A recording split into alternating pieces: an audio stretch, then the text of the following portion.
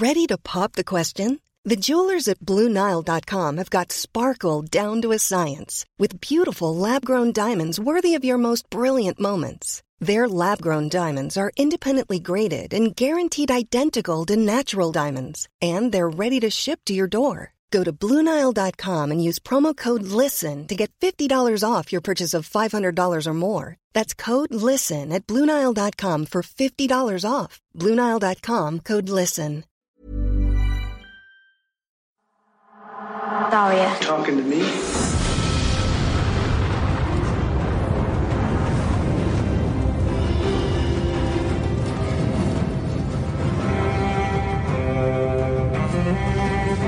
Hey, welcome to Are You Talking to Me, a Game of Thrones podcast. And much like the famous line from Taxi Driver that inspired the title, this is fully improvised. Did you know that about You Talking to Me? What the fuck are you talking about? The line, you talking to me, there's nobody else here, you must be talking to me, was fully improvised. Oh. Whoa, Yeah. Not even partially. Martin Scorsese came up to him and went, I want you to say, like, are you talking? And then just go with it. I don't know. Yeah. Just take it for a walk. I don't know. You're the actor. You know, you're the bloody actor. You figure it out. Yeah, no, I think he just stood in front of the mirror and was like, just go. Just do something. Yeah, sick.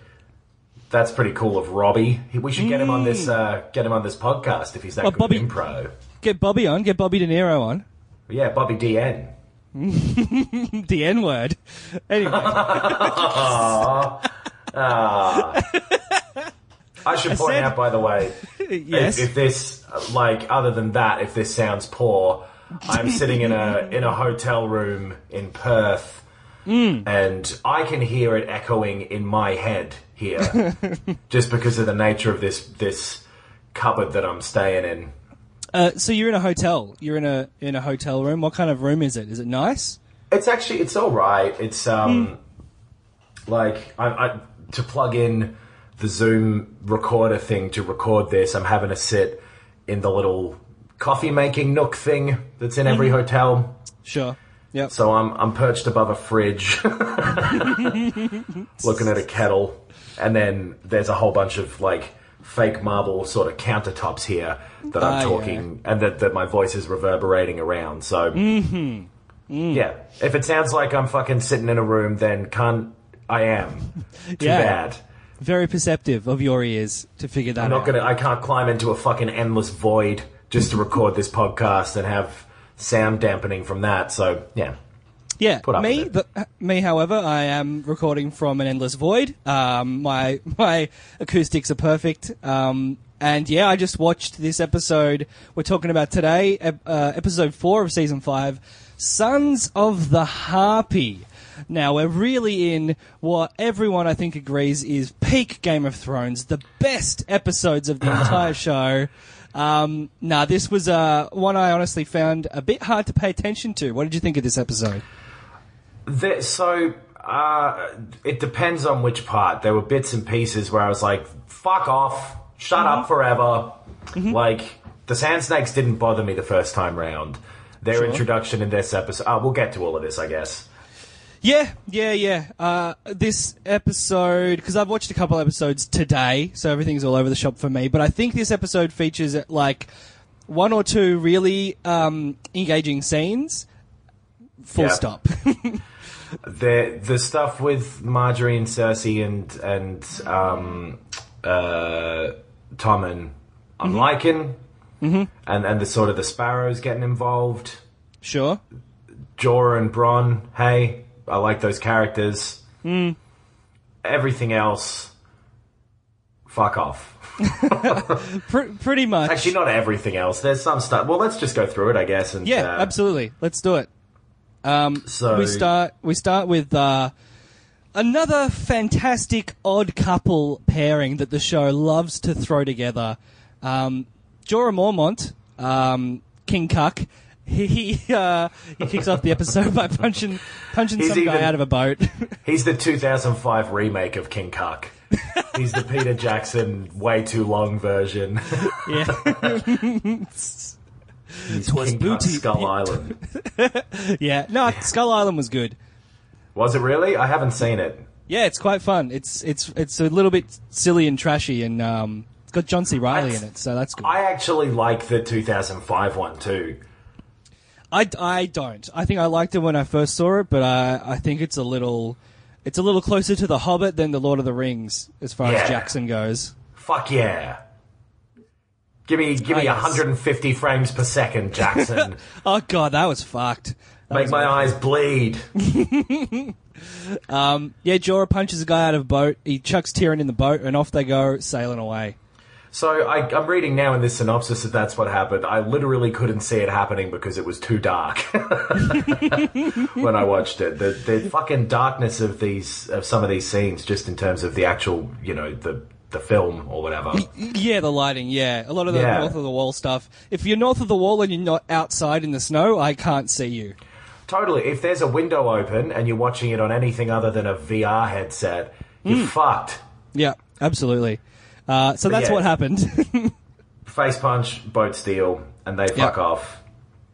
Because later on, this happens later in the episode, but I guess this synopsis is like half in order, half zipping back and forth. Because later on in the episode, they're on the boat and Tyrion's like going,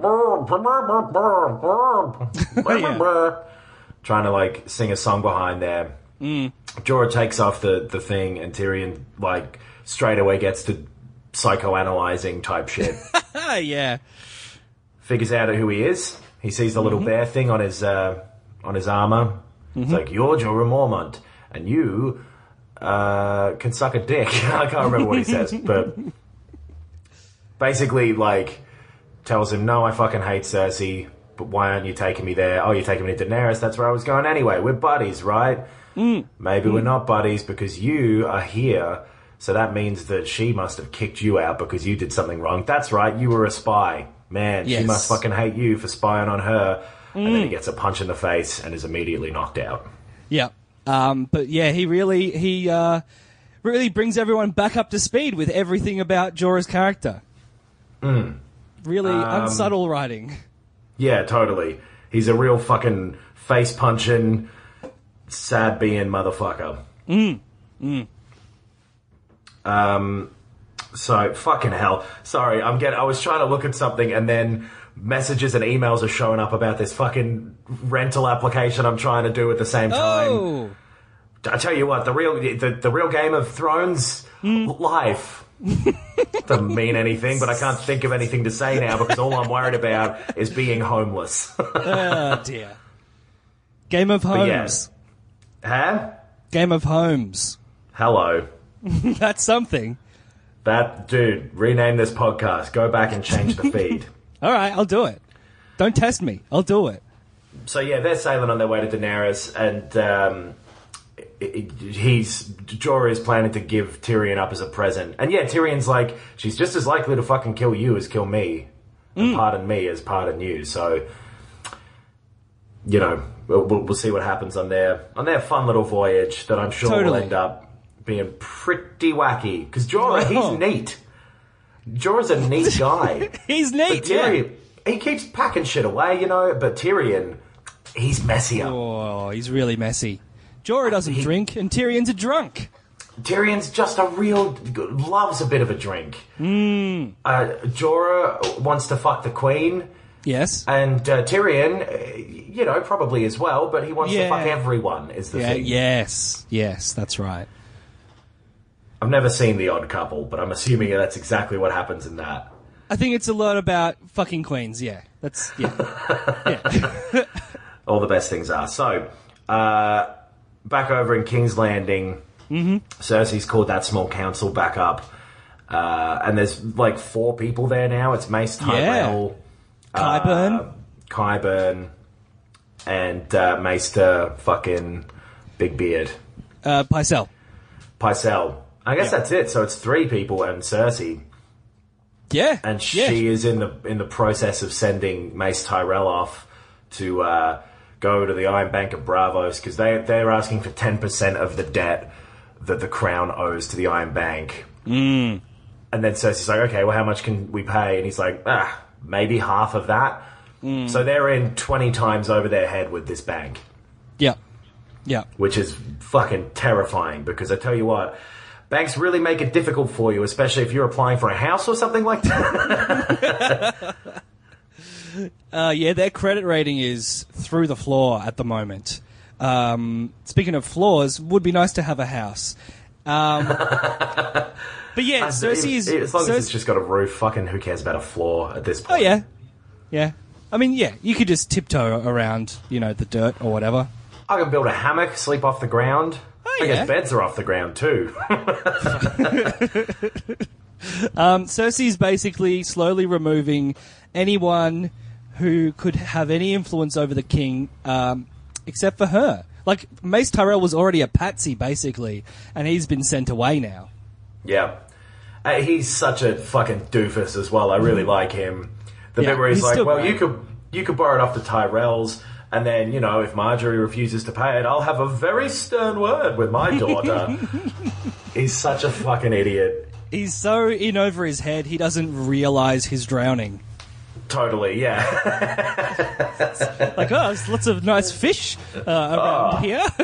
Sure, I'll have another drink, Mr. Ocean. Thank you very much for the offer. Oh, another drink. Well, I wouldn't normally, but okay. Oh, all the water's giving me a hug. This is delightful.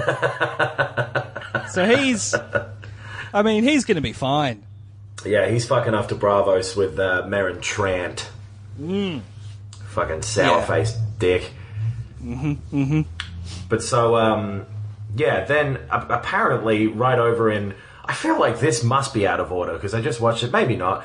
Barristan Selmy is over in fucking Marine. Yeah. Spinning a yarn about Daenerys' brother Rhaegar and how he used to love to sing. And man, this is some heavy-handed, like, he was a gentle soul shit. There's the line in here of... Rhaegar never cared for fighting. He loved to sing. Fuck off.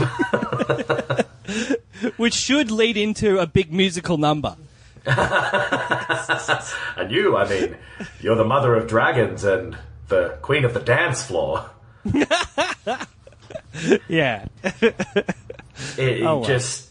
And like, a nice story. I kind of like how they talk about Rhaegar and Lyanna in this episode. These characters who we've never met, who died before the show started, but sort of hearing the impact that their stuff has had on, like, that war happening and stuff. Because later on when... we'll talk about that when we get to it, but yeah, Littlefinger tells that story. But yeah, this story about Rhaegar. Yeah. Nice dude, loves to sing a tune. He would give the money away. Pretty nice, I guess. Yeah, but then it's also contrasting with, and yeah, you're right. This is dug into further later in the episode, the fact that history views him as a kidnapper and a rapist. So it's interesting to get these stories now, and just sort of have to figure out, what's going on here? Is it? Yeah, seems like he was a good dude. So yeah, interesting. Well, because we've seen so many of the things even now of people like going of, the shit they say about Tyrion and whatever. Sure, yeah, yep. How quickly these things spread in the Seven Kingdoms. And beyond. But yeah, fucking that guy who's the representative of all the sort of guys who used to be the masters and who wants the fighting pits back. Yeah, the tradition guy. Bring back the traditional fighting pits, yeah. Like, that motherfucker, that's not a turkey in November, alright? That ain't no tradition. And also, the turkey in November one is based on blood, so hey, cancel all traditions. Only Easter, because Jesus definitely came back from the dead. That's the only real one that we can celebrate. Leave that one alone. And Independence Day, the alien one, not the American one. Yeah. Welcome to Westeros. He punches a dragon, I guess. Hell yeah. But yeah, oh hell no. Hizdahr is his name. Yeah. And he's asking again, and she's like, no, again, what the fuck? Stop asking me. I'm never going to do this. So, we see that, alright, if you're not going to do it, we're going to fuck you up your city. And these Sons of the Harpies are starting to really fuck shit up. Yeah. So this is the end of the episode. Yeah, that's the end. Bit. Yeah. So let's not talk about that. But basically, there's murmurings, let's say. Totally. And you see some people, there's a couple of masks and there's a couple of like, oh. Yeah, do we see like one guy like gets stabbed by a guy in a mask at this point, maybe? I feel like something happens here, or there's like a village square type situation where they start attacking people. But also, this is the episode where the sparrows start attacking people. Oh yeah, fucking hell! I've kind of got both of them in my head at the same time. Yes, but at the end of the episode, we'll come back to. Yeah. But in the meantime, Bronn and Jamie are sailing over to the east. On the way, Jamie's like, "That island there, is that Australia or whatever he says?" And the captain's like, "No, that's Tarth, the Emerald Isles." And he has a big smile because it's like, my friend's from there. Yeah, his friend, Brienne. Yeah, his only friend. Yeah, yep. His other blonde woman that he likes. He only likes... Loves really an absolute fiend for a leggy blonde. Or a handy blonde as well. I bet he's into hands now. But oh dear. I thought that was a nice little fun smile. Yeah, and they have a great conversation under the boat where I like those two talking to each other because they're both alphas, and I really respond well to alphas. Fucking hell. This is not... I mean, it is an odd couple. You know, this is one of the famous odd couples that this show puts together. You know, they're from... It's upstairs, downstairs, you know, Jamie and Bronn. But they have a lot in common, and I really do like their dynamic. I think it's really fun. Totally. Jamie has the same streak in him that Bronn does, or at least he used to a lot more as well. Yeah, that kind of cocky, self-assured sort of... Slightly rebellious. Yeah. Or literally rebellious. He killed a king. That's rebellious. Yeah. Yes. Literally. And they're like, it's fun, like, we're just a couple of knights going over the ocean to rescue a princess. Like, I like that. That could be a whole show. That could be the show. And this should be the show.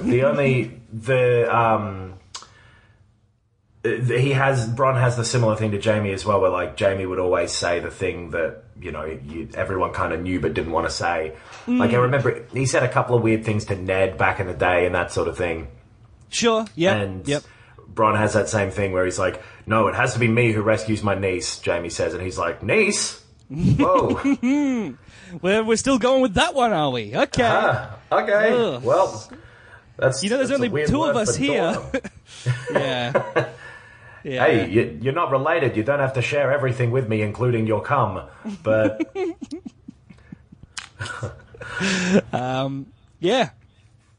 So they say that Jamie also says he says Tyrion, my brother, he killed my father, and if I ever see him again, I'll murder him.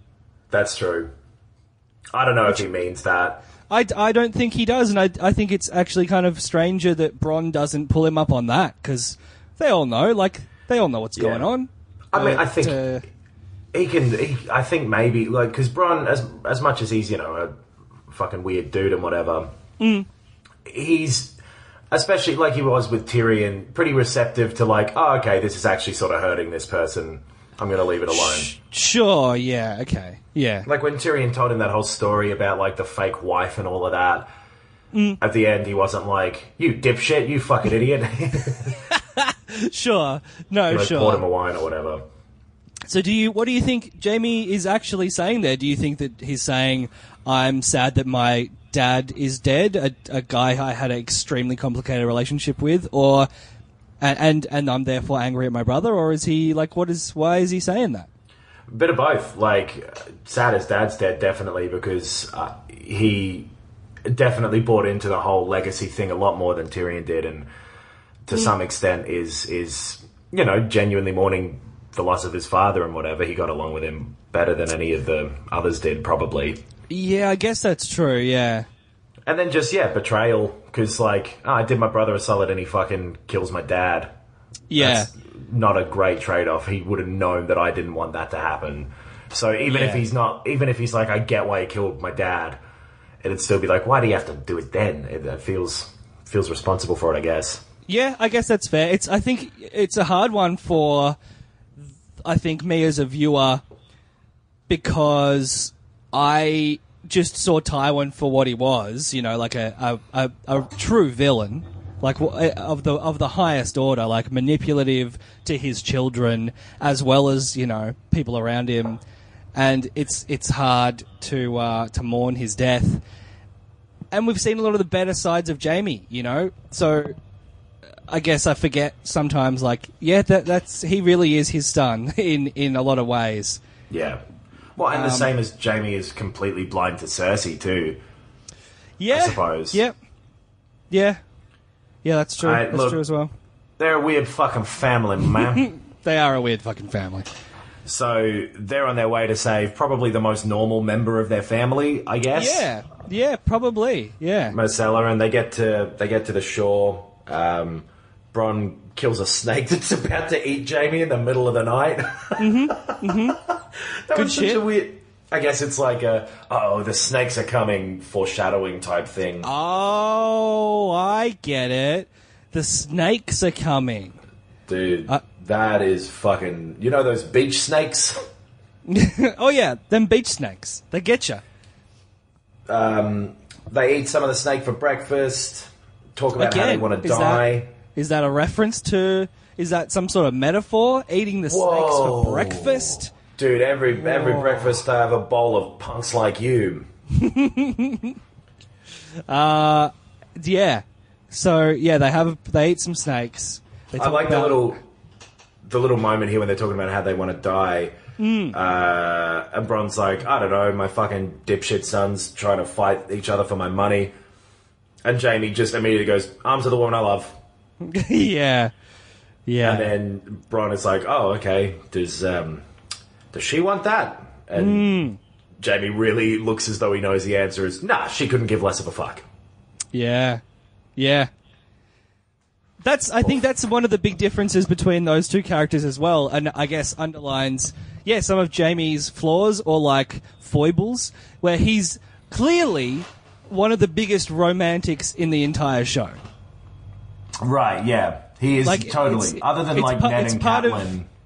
Yes, sure. Who was not necessarily from naivety, but she was, probably more sentimental. But he is I think his romance comes out of also his ego and his own view of himself and his narcissism and how good he thinks he is. And he thinks, he maybe applies this broader narrative to his life, and it takes someone like Bronn to be just a sounding board for him to be oh yeah. Right, okay. Yeah. I totally agree with that, because Bronn doesn't say anything mean. He just says true things most of the time. Yeah. Yep. And the truth can be painful. That's something I came up with the other day. Oh, wow, that's a really insightful phrase. Yeah, truth hurts. Yeah. I also came up with... here's a couple more I came up with. Where's the beef? What was that in relationship? Well, it's if someone answers the phone and you use the other one that I came up with, which is, what up? You go like that. And then that's great. No explanation needed there. Other end of the line goes, oh, where's the beef? And then that means you guys want to fuck each other. I don't know what it means. I need to find a fucking house. It's all I'm thinking about. You keep sleeping under the stars, eating snake for breakfast. Man, those things will come for you in the middle of the night, and every day I'm like, oh God, I hope this doesn't mean something. Hope this doesn't mean some sandy snakes are coming after me. Speaking of which, in Dawn, before that, Jaime and Bronn get into a fight because Bronn's saying, hey, how do you know that guy who dropped us off won't just betray us? Oh yeah, that's right, yeah. And then 4 soldiers just roll up, and Jaime's like, fuck. So they manage to fight them off. There's sort of a tense scene. Bronn kills 3, and Jaime has his first real sword fight since he lost his hand. Yeah, he's going up against that big dude and holding his own. And then literally holding the sword, he uses it as a like a shield, and it seems like a great tool to have. It's very smart. It's like having a big gauntlet or a wrist guard or something. He's just he's like Batman. If you had the ultimate thing, if you were able to... This is the ultimate thing. Okay. Place to live. If you were some apothecary or whatever back in the day, and you managed to figure out and invent magnets, and made a big electromagnet, I guess you need to invent electricity too, made a magnet powerful enough to just suck the armor off of another person... Ooh, that's good. Back in the battles, or take all their swords or all the arrows, just go onto it, you would have been the king of the fucking world. Well, isn't an electromagnet actually just like a wire coiled around a magnet? Like, isn't it? Don't you not need electricity? You're asking the wrong guy, brother. That's guessing at a memory from grade 4 science. All I know about magnets is I got them all over my hard drives. That's all I know about magnets.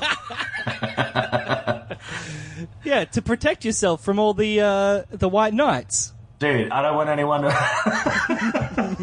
I don't have anything on my hard drives other than fun pictures of cats and dogs. And podcast recordings.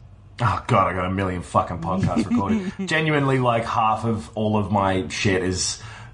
in gigabyte terms is podcast recordings. Yeah. Most of them unreleased. Not really. Oh! So, they have that fight. Nothing really happens. Jamie just gets a bit more confident about fighting again, I assume. Yeah. But also taking place in Dawn, Ilaria Sand, Oberyn's ex. Mm-hmm. So she's there with 3 of what appear to be Oberyn's daughters. Yeah. So are they all her daughters as well? Like, is that what the situation is? No, because one of them talks about her different mother. I think one of them's her daughter, the one with the short hair, I reckon might be her daughter. Right, okay. But I also don't know that for sure, so let's assume that maybe none of them are her daughters. They're all I tell you what, I really did zone out in this scene. These characters are bad. I didn't mind them the first time round, but their attitudes and their fake cockiness is bad. Mm-hmm. Yeah, I think so. I think so. I don't hate it. I'm not angry about this scene, but I did not pay attention. I don't think it's my fault. Specifically the one with the armor, who I believe is named Obara. I've got the details here. Obara is the daughter of some peasant woman. Right. Nymeria, the middle one, is the daughter of some Eastern noble woman. And the youngest, Tyene, is Ilaria's daughter. And they're all, they're all daughters of right. Oberyn. And Tyene has the short hair? I'm going to look her up to be sure. Tyene with the short hair is the worst Beyonce song. Well, fuck. So her Wikipedia entry, she has long hair. Okay. It doesn't matter. I think it is, though. Well, because she was the one who was the most sort of sucky-uppy to Ilaria, is why I think it was her daughter.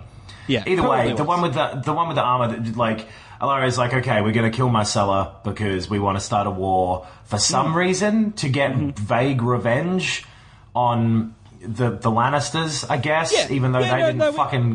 We talked about this. They think that basically Cersei was behind the death of Oberyn.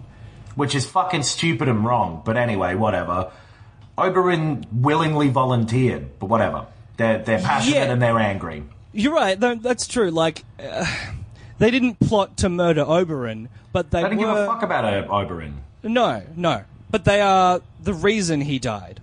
Well, no, Tyrion's the reason he died. Yeah. No, he is, because he offered to do it for Tyrion. Tyrion didn't fucking force him into it. That's true. It could have been Tyrion fighting the Mountain. And then the reason he died is because he got cocky with the Mountain and was yelling at Tywin, not even looking at him, and got a leg sweep happen. He got thrown off of the cage in Hell in the Cell, 1998 or whatever. So yeah, no, you're right. This is a And Ilaria has proven to be previously an extremely short-tempered person. Yeah. And this is her flying off the handle. Exactly. That's all this is. This is her being mad that her boyfriend's dead. So they're all kind of flipping out and hitting cunts. Which, whatever. They want to kill Marcella before Jamie and Bron get to her because they've seen... They found the captain guy, put him in a bucket with some scorpions. Oh, yeah. And then... they know about Jamie and Bron being there. So they have a conversation, and Ilaria's like, who's with me, who's against me? And the one with the armor, I think Obara, does that fucking lame-ass cliche movie thing that nobody ever does in real life, where to prove a point they start telling you a story from years ago. Yeah, yes. I fucking hate that trope. I don't know why it is that it's in movies all the time. It's the worst exposition-y shit. Yeah. There's never been a time when anyone has ever done that in real life, in my experience. You know, Adam, that reminds me of a time...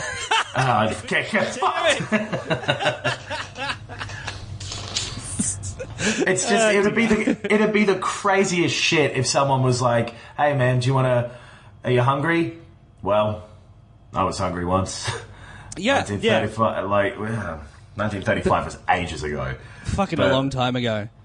So she tells a story and then throws a spear through the dude's head at the end. And it's just really bad character, not even development, character establishment. Just fucking lame and lazy. And they just all, have a weird... something's weird about their attitude. And I don't know what it is. It's attitude. I think it's just poor writing, because you can imagine a character being like, hey, do you want to come with me on this quest? And the response is like, well, man, it's been an interesting life I've had. And doing some real exposition-y shit. And it could play well. Like, if it's well written and if it's well delivered, that's fine. But this was just kind of shitty. Yeah, and when it's that mixed with characters who it's unclear who they are, and then motivations that are also seemingly kind of a bit unclear, it's just a bit of a mess. Sure, the fact, I never really dug too deep into, why I didn't connect with this plotline the first time through, but the fact that even Ilaria's motivation is confusing and muddled does not help. Totally. So, whatever, they're, band of angry relations of Oberyn who are out for bunch of lady killers. A bunch of lady/killers. Yeah. They're going to kill Slash, who does exist in the Game of Thrones universe. Yeah, Guns N' Roses is the one band that crosses over into the Game of Thrones world. Sweet Summer Child of Mine. The King's Landing, there's some more shit going on. Cersei's doing some classic plotting. Oh, yes. So she's meeting up with the High Sparrow and being like, hey, you want an army? I reckon I can manipulate the shit out of you, is obviously what I'm doing here. Do you want an army? Yeah. And she is playing this half... I don't know, she's playing it well for a show watcher, but maybe not well as a politician. No. Because we can kind of see through what she's doing. And I think it's pretty clear that the High Sparrow guy can too. Yes, yeah, I guess that was the point. Yeah, we can see through it, which is fun for us to watch. But for her as a politician, she's got to have more bloody sense about her, because he is a smart guy. He's not just some guy wearing rags and who loves the seven gods or whatever. He is the head of radical religious group. He's got a brain. She's putting him in charge of something called the Faith Militant, which sounds fucking terrifying. Yeah, it's like the Spanish Inquisition or something. It totally. Basically is, yeah. I did not expect you to compare it to that, but she's treating him like an idiot, and so she gives him this Faith Militant. Yep. Sends them out. She's like, there's a sinner in our midst, so why don't we go fucking kill him? And she's talking about Loras. Marjorie's brother, Loras. Yeah. So they go out and there's a big sort of thing of them breaking into brothels and yanking people out and everything, killing people with big fucking smiles on their faces and those weird carvings on their foreheads. Oh, yeah. Yeah. So yeah, Loris grabs Lancel and they lock him up. They lock him up. Marjorie is not happy. She bursts in on Tommen. Tommen's like, what? What's going on? What are you talking about? Yeah, he's in the middle of his, like, some meal, which I thought was good. Yeah. It always makes somebody look so vulnerable when they're, like, leant over a plate with a fork halfway to their mouth. Yeah, that's really true. It's a good technique. It's a good TV technique of, like... People sure, put the everyone... same... Sorry, what? Well, like, everyone eats meals. That's absolutely normal, and it's not unreasonable to expect someone to be eating a meal when you want to talk to him. But it's just the effect it has as a consumer of media. You're like, God, this guy's fucking unprepared, isn't he? Yeah, yeah. Dude, this guy's fucking eating instead of figuring out what he should say. Yeah. Well, and then people when they're like crouched over the plate and have that fork halfway up and everything, and they look up at somebody who's burst in, they do the same face that, like, you know, if you see a dog taking a shit and it looks at you. Yes. It's the same face. Yep, it exactly is. So, yeah, I'm glad that he's doing that. And she, like, bursts in, she's angry. Why the fuck's my brother locked up, blah, blah, blah. And, like, kind of has a go at him for a bit. Still measured and Marjorie about it. But then, like, there's a moment where she literally takes a breath and goes, all right, I got to get back into acting around everybody mode. Mm-hmm. And kind of keeps telling him, like, do you have no affection for me at all? And all this sort of Marjorie stuff to say. So, yeah, he's sufficiently manipulated into going and getting... But, I mean, fucking... She straight away is like, your mother did this. Yes. Yeah. I thought you sent her away. What the fuck? So they're having this fucking proxy war through Tommen and the High Sparrow.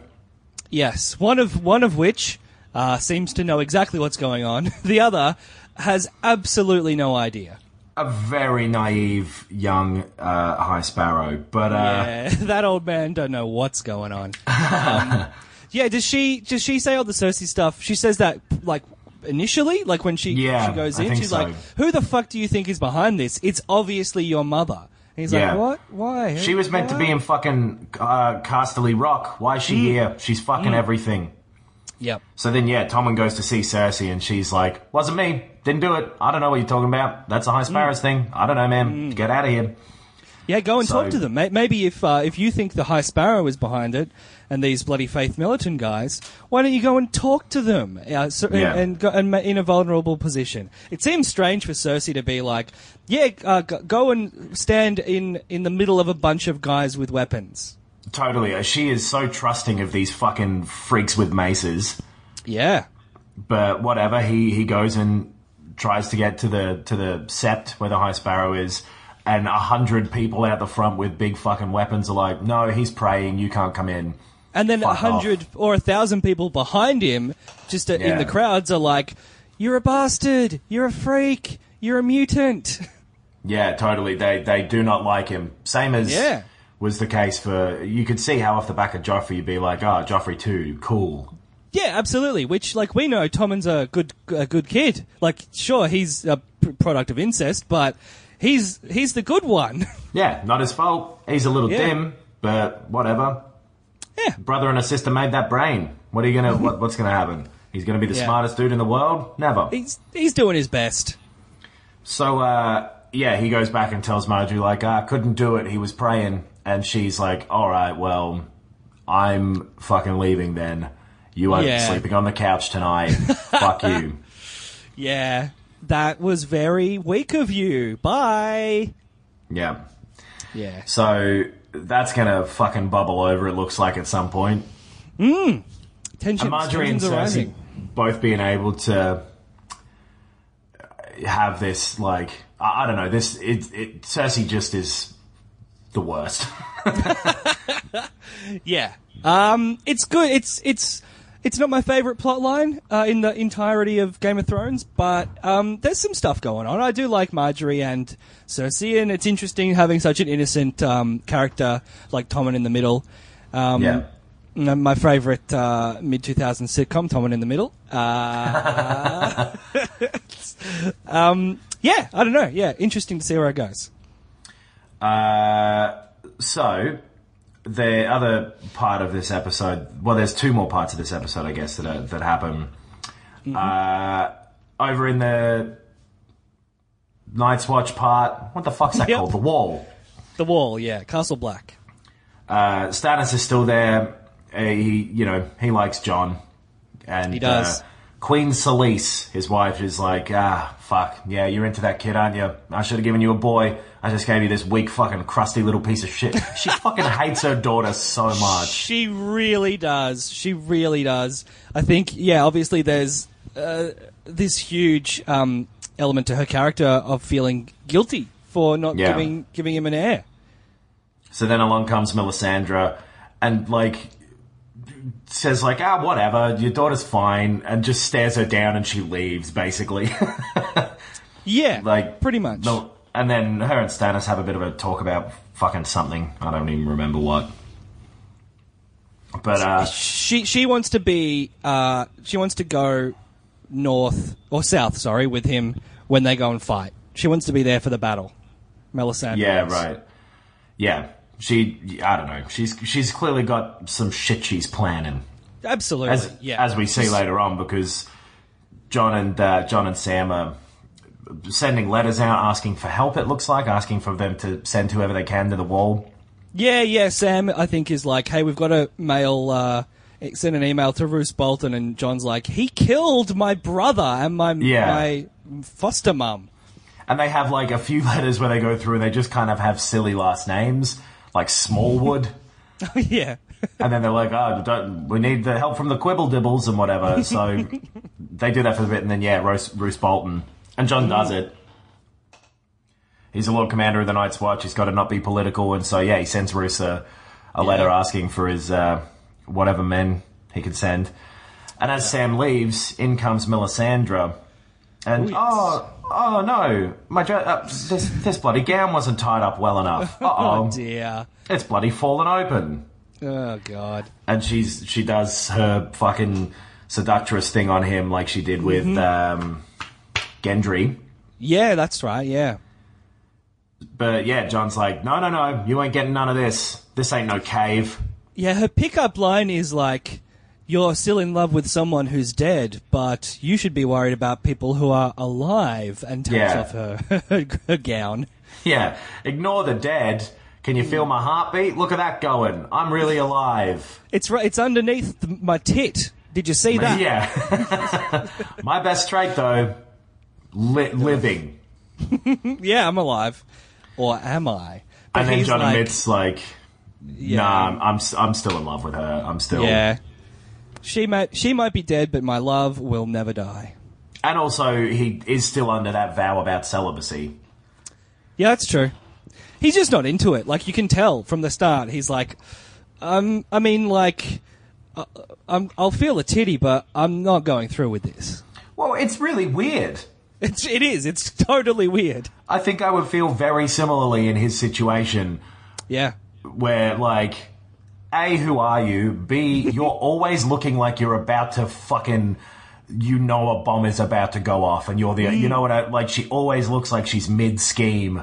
Yes. She's spooky. She is. She's real spooky. But, elsewhere in the keep, Shireen and Stannis have a real nice little talk. Yeah, this was one of the scenes I really liked in terms of dialogue-y scenes. This one and probably the one we'll talk about second last of all the scenes. It's nice. It's good. He talks about how everyone was like, when she was born, she had grayscale. Is that what happened, or did she contract? She got it quite early, I think, something like that. Yeah, and everyone was like, fuck her off, send her to that city where they all turn into stone people, get rid of her. And he was like, no, she's my daughter. That's some shit have we heard about that before? It was like, send her off to the Volantis, where the stone people live. Oh yeah, okay. Yeah, sure, yes, the rock men. Yep, great, that's fine. Right, doesn't of course. need explaining. But yeah, they have a nice little back and forth. Stannis clearly has a heart, and he always has. He's just like, he's real fucking uptight. He's so focused. He's so incredibly focused on the whole getting the throne thing, and before that, he was just focused on being a soldier. He's bound by duty, and he doesn't like take that lightly, and he will sacrifice, being a nice dad for that. But he wants to be a nice dad. He just is like, no, I only have this many hours in the day, and I'm going to give them all to duty and honor. And she's got a pretty shit pair of parents, but at least her dad clearly does care about her, whereas her mum is fucking just a piece of shit. Her mum is insane. She just sucks. Not into her. Nah. Speaking of being into someone, Littlefinger walks up, fucking sneaks up with his arms out and his legs going up real high like a little train robber. Yeah. He sneaks up behind Stannis because she's down in the crypts looking at which we've seen before. Rob and Ned had a walk through here at some point. Mm-hmm. And they looked at the same statue of Lyanna. Yes, that's right. Because Rob was like, boy, she was good, and now she's dead. Yeah, that was exactly what he said. I believe so. So, Peter Baelish tells Sansa this story about like a big tournament they had. Yeah, the jousting. Yeah, back when the Mad King was on the throne and everyone was there. I think it was for Ned's birthday or something like that. Or, sorry, name day. Right. And, basically, big tournament. Rhaegar Targaryen ends up winning, and he rides past his wife, Elia Martell, and gives a flower to Lyanna instead. How many tens of thousands had to die because Rhaegar chose your aunt? He fucking slimes. And then Sansa says, he chose her, and then he kidnapped her and raped her. Yeah, so, and that's how the war started, was like Ned and shit going to fucking track him down because of that, right? I think so. Or maybe it was during the war? I don't remember. Oh, it might have been during, but because it was Robert rebelled. Was it because of that, or was it because also the king was mad? I think. Yeah. I feel like maybe they killed Rhaegar, and then that's what caused the rebellion. I can't remember. Right. Yeah. No, I'm not entirely sure, but it's all around the same time. It's all wrapped up in the same sort of sequence of events. Yeah. One of those things where just it's all happening at once. So this story, obviously it mentions Elia Martell, who is the woman who got killed by the Mountain. By the Mountain, yeah. Yeah. Oberyn's sister. Yeah. So it is cool how Lyanna Stark tied in everything is. Yeah, well, that's what I was. Yeah, that's what I just kind of noticed. It's like, fuck all of these things now after 5 seasons. Maybe these names would have been mentioned in the first season, and we wouldn't maybe have picked up on it. But it's such a rich world, and like there's actual proof of it in the writing. Totally, it's really cool. Like that, it's still the same. Like what's happening now is still because of that. Yes. Yeah. So Littlefinger then tells her that, hey, Cersei's called me to King's Landing. We got to keep up appearances. I'm going. Sansa's like, don't leave me here with the fucking dude who killed my brother and his weird son who I don't know and who I'm meant to get married to. And Littlefinger's like, you'll be fine. You'll fall in love with him or something, probably. Give me a smooch. Oh, yeah. That's one of the grossest smooches I've ever seen. In context. So creepy. Just, bad. And then she's like, hey, maybe by the time you get back, I'll be a married woman. Yeah, I don't, man, yeah. Like, she's so clear, like, her face is so like, ugh, this is gonna happen, and... I'm stuck again. Yeah, I am in a crypt. Yeah. Ugh. Yeah. Anyway. So, yeah, he's telling Sansa as well, like, hey, eventually... fuck Ramsay and all that, you'll be Wardeness of the North. We'll get this all back. Don't worry. It's you and me, kid. Don't tell anyone. It's our little secret, you fucking creep. Yeah, absolute creep. But on this, not on the surface of things, on the pure facts, she marries back into the family that is controlling the North, and hey, maybe that. I mean, it is a good political move. It just seems like it could be the worst move on every other level of her life. Right.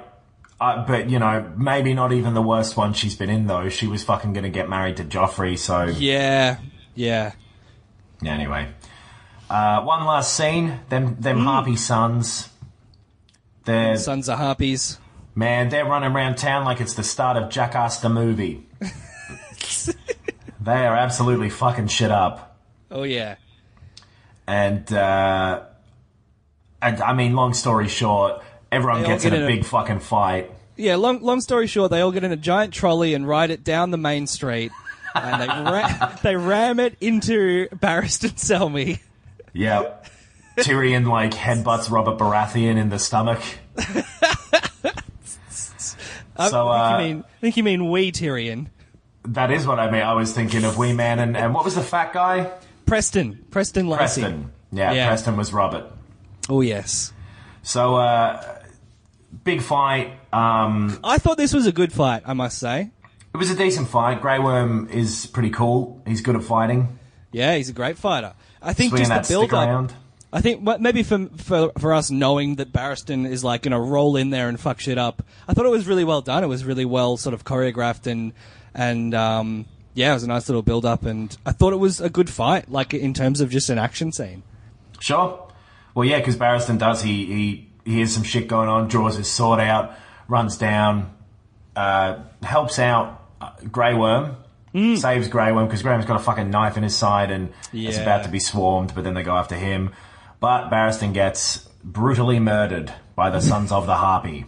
Yes. He's about to cop a throat slitting too before Grey Worm at least saves him the indignity of that. But he does die. He is clearly very dead. Yeah, he did. And Grey Worm ambiguously motionless. Yeah, because he got fucked up. He got really fucked up. He got a big fucking knife in the side that he then used to kill several other people. There was one point where they cut away when he's holding the knife and then they cut back and he's got the stick, but whatever. Oh, I didn't notice that. He could have picked the stick up during the cutaway. Absolutely. He could have done Quick, the camera's not looking. Go grab the stick. Yeah, that's the end of the episode, though. Yeah, that's it. That's it. Sons of the Harpy. It's all right. Yeah, it's all right. There was more in it upon reflection that I liked than I thought I did, but I think it's maybe just the pacing of some of the scenes that I just sort of wavered a little bit in terms of my my attention. But there's good stuff going on. I'm not hating it.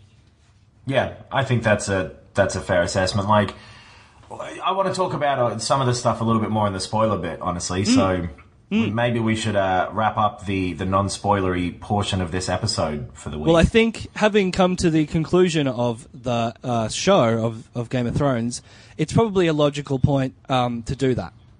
I don't think that's the reason.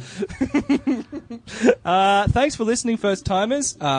Get your questions in to ariatalkingtomepod@gmail.com.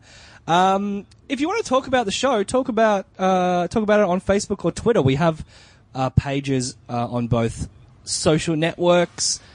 Do some commenting in the posts, the page posts on Facebook, or send us some tweets.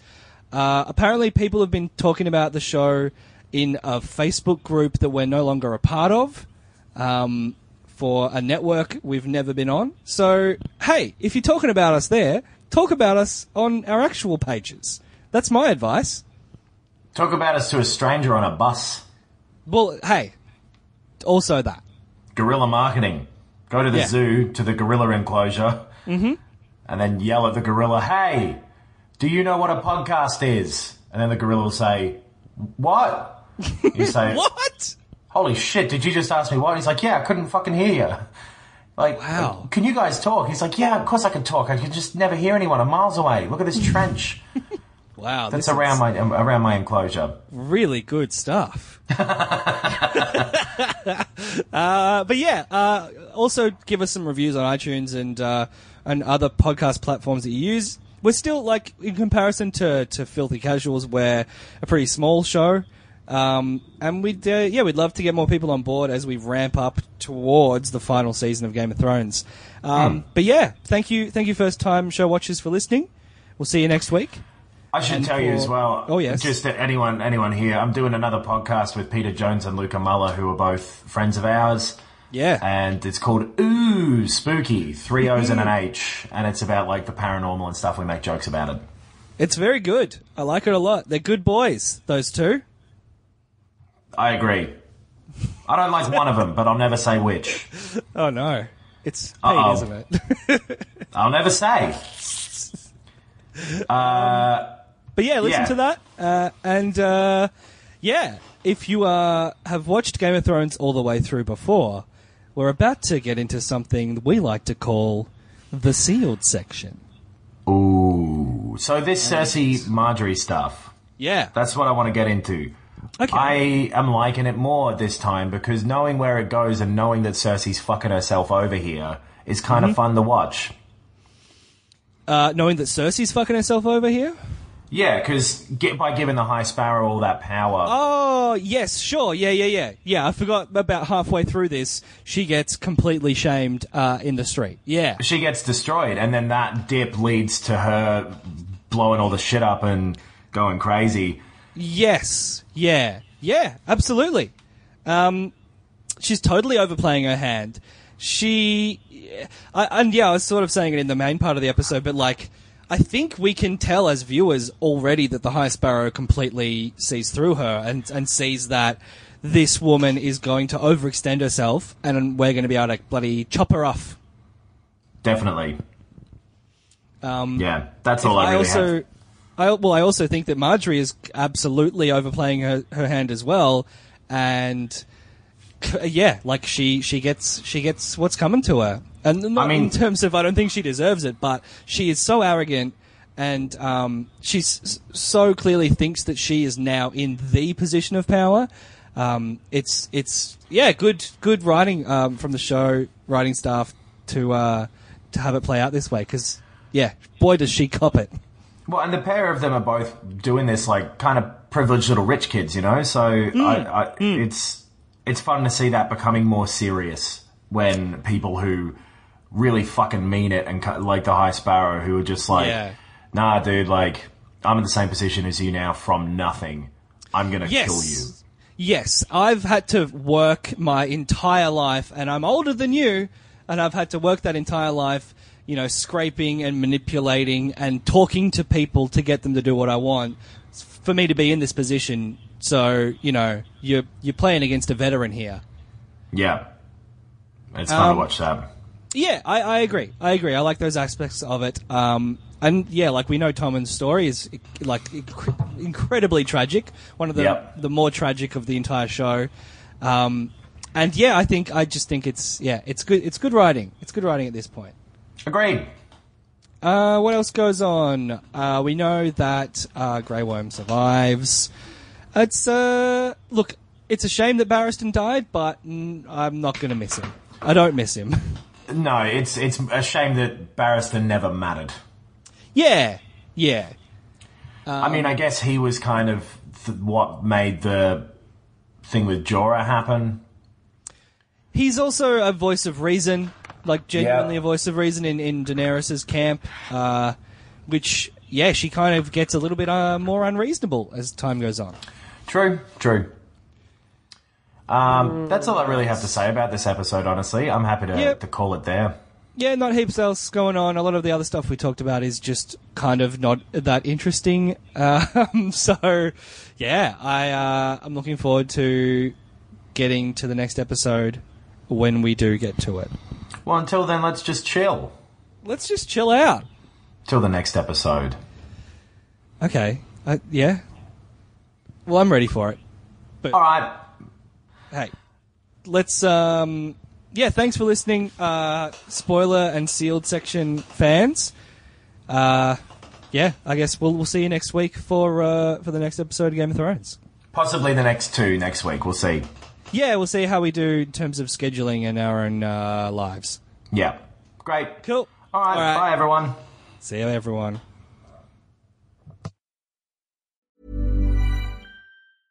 Even when we're on a budget, we still deserve nice things.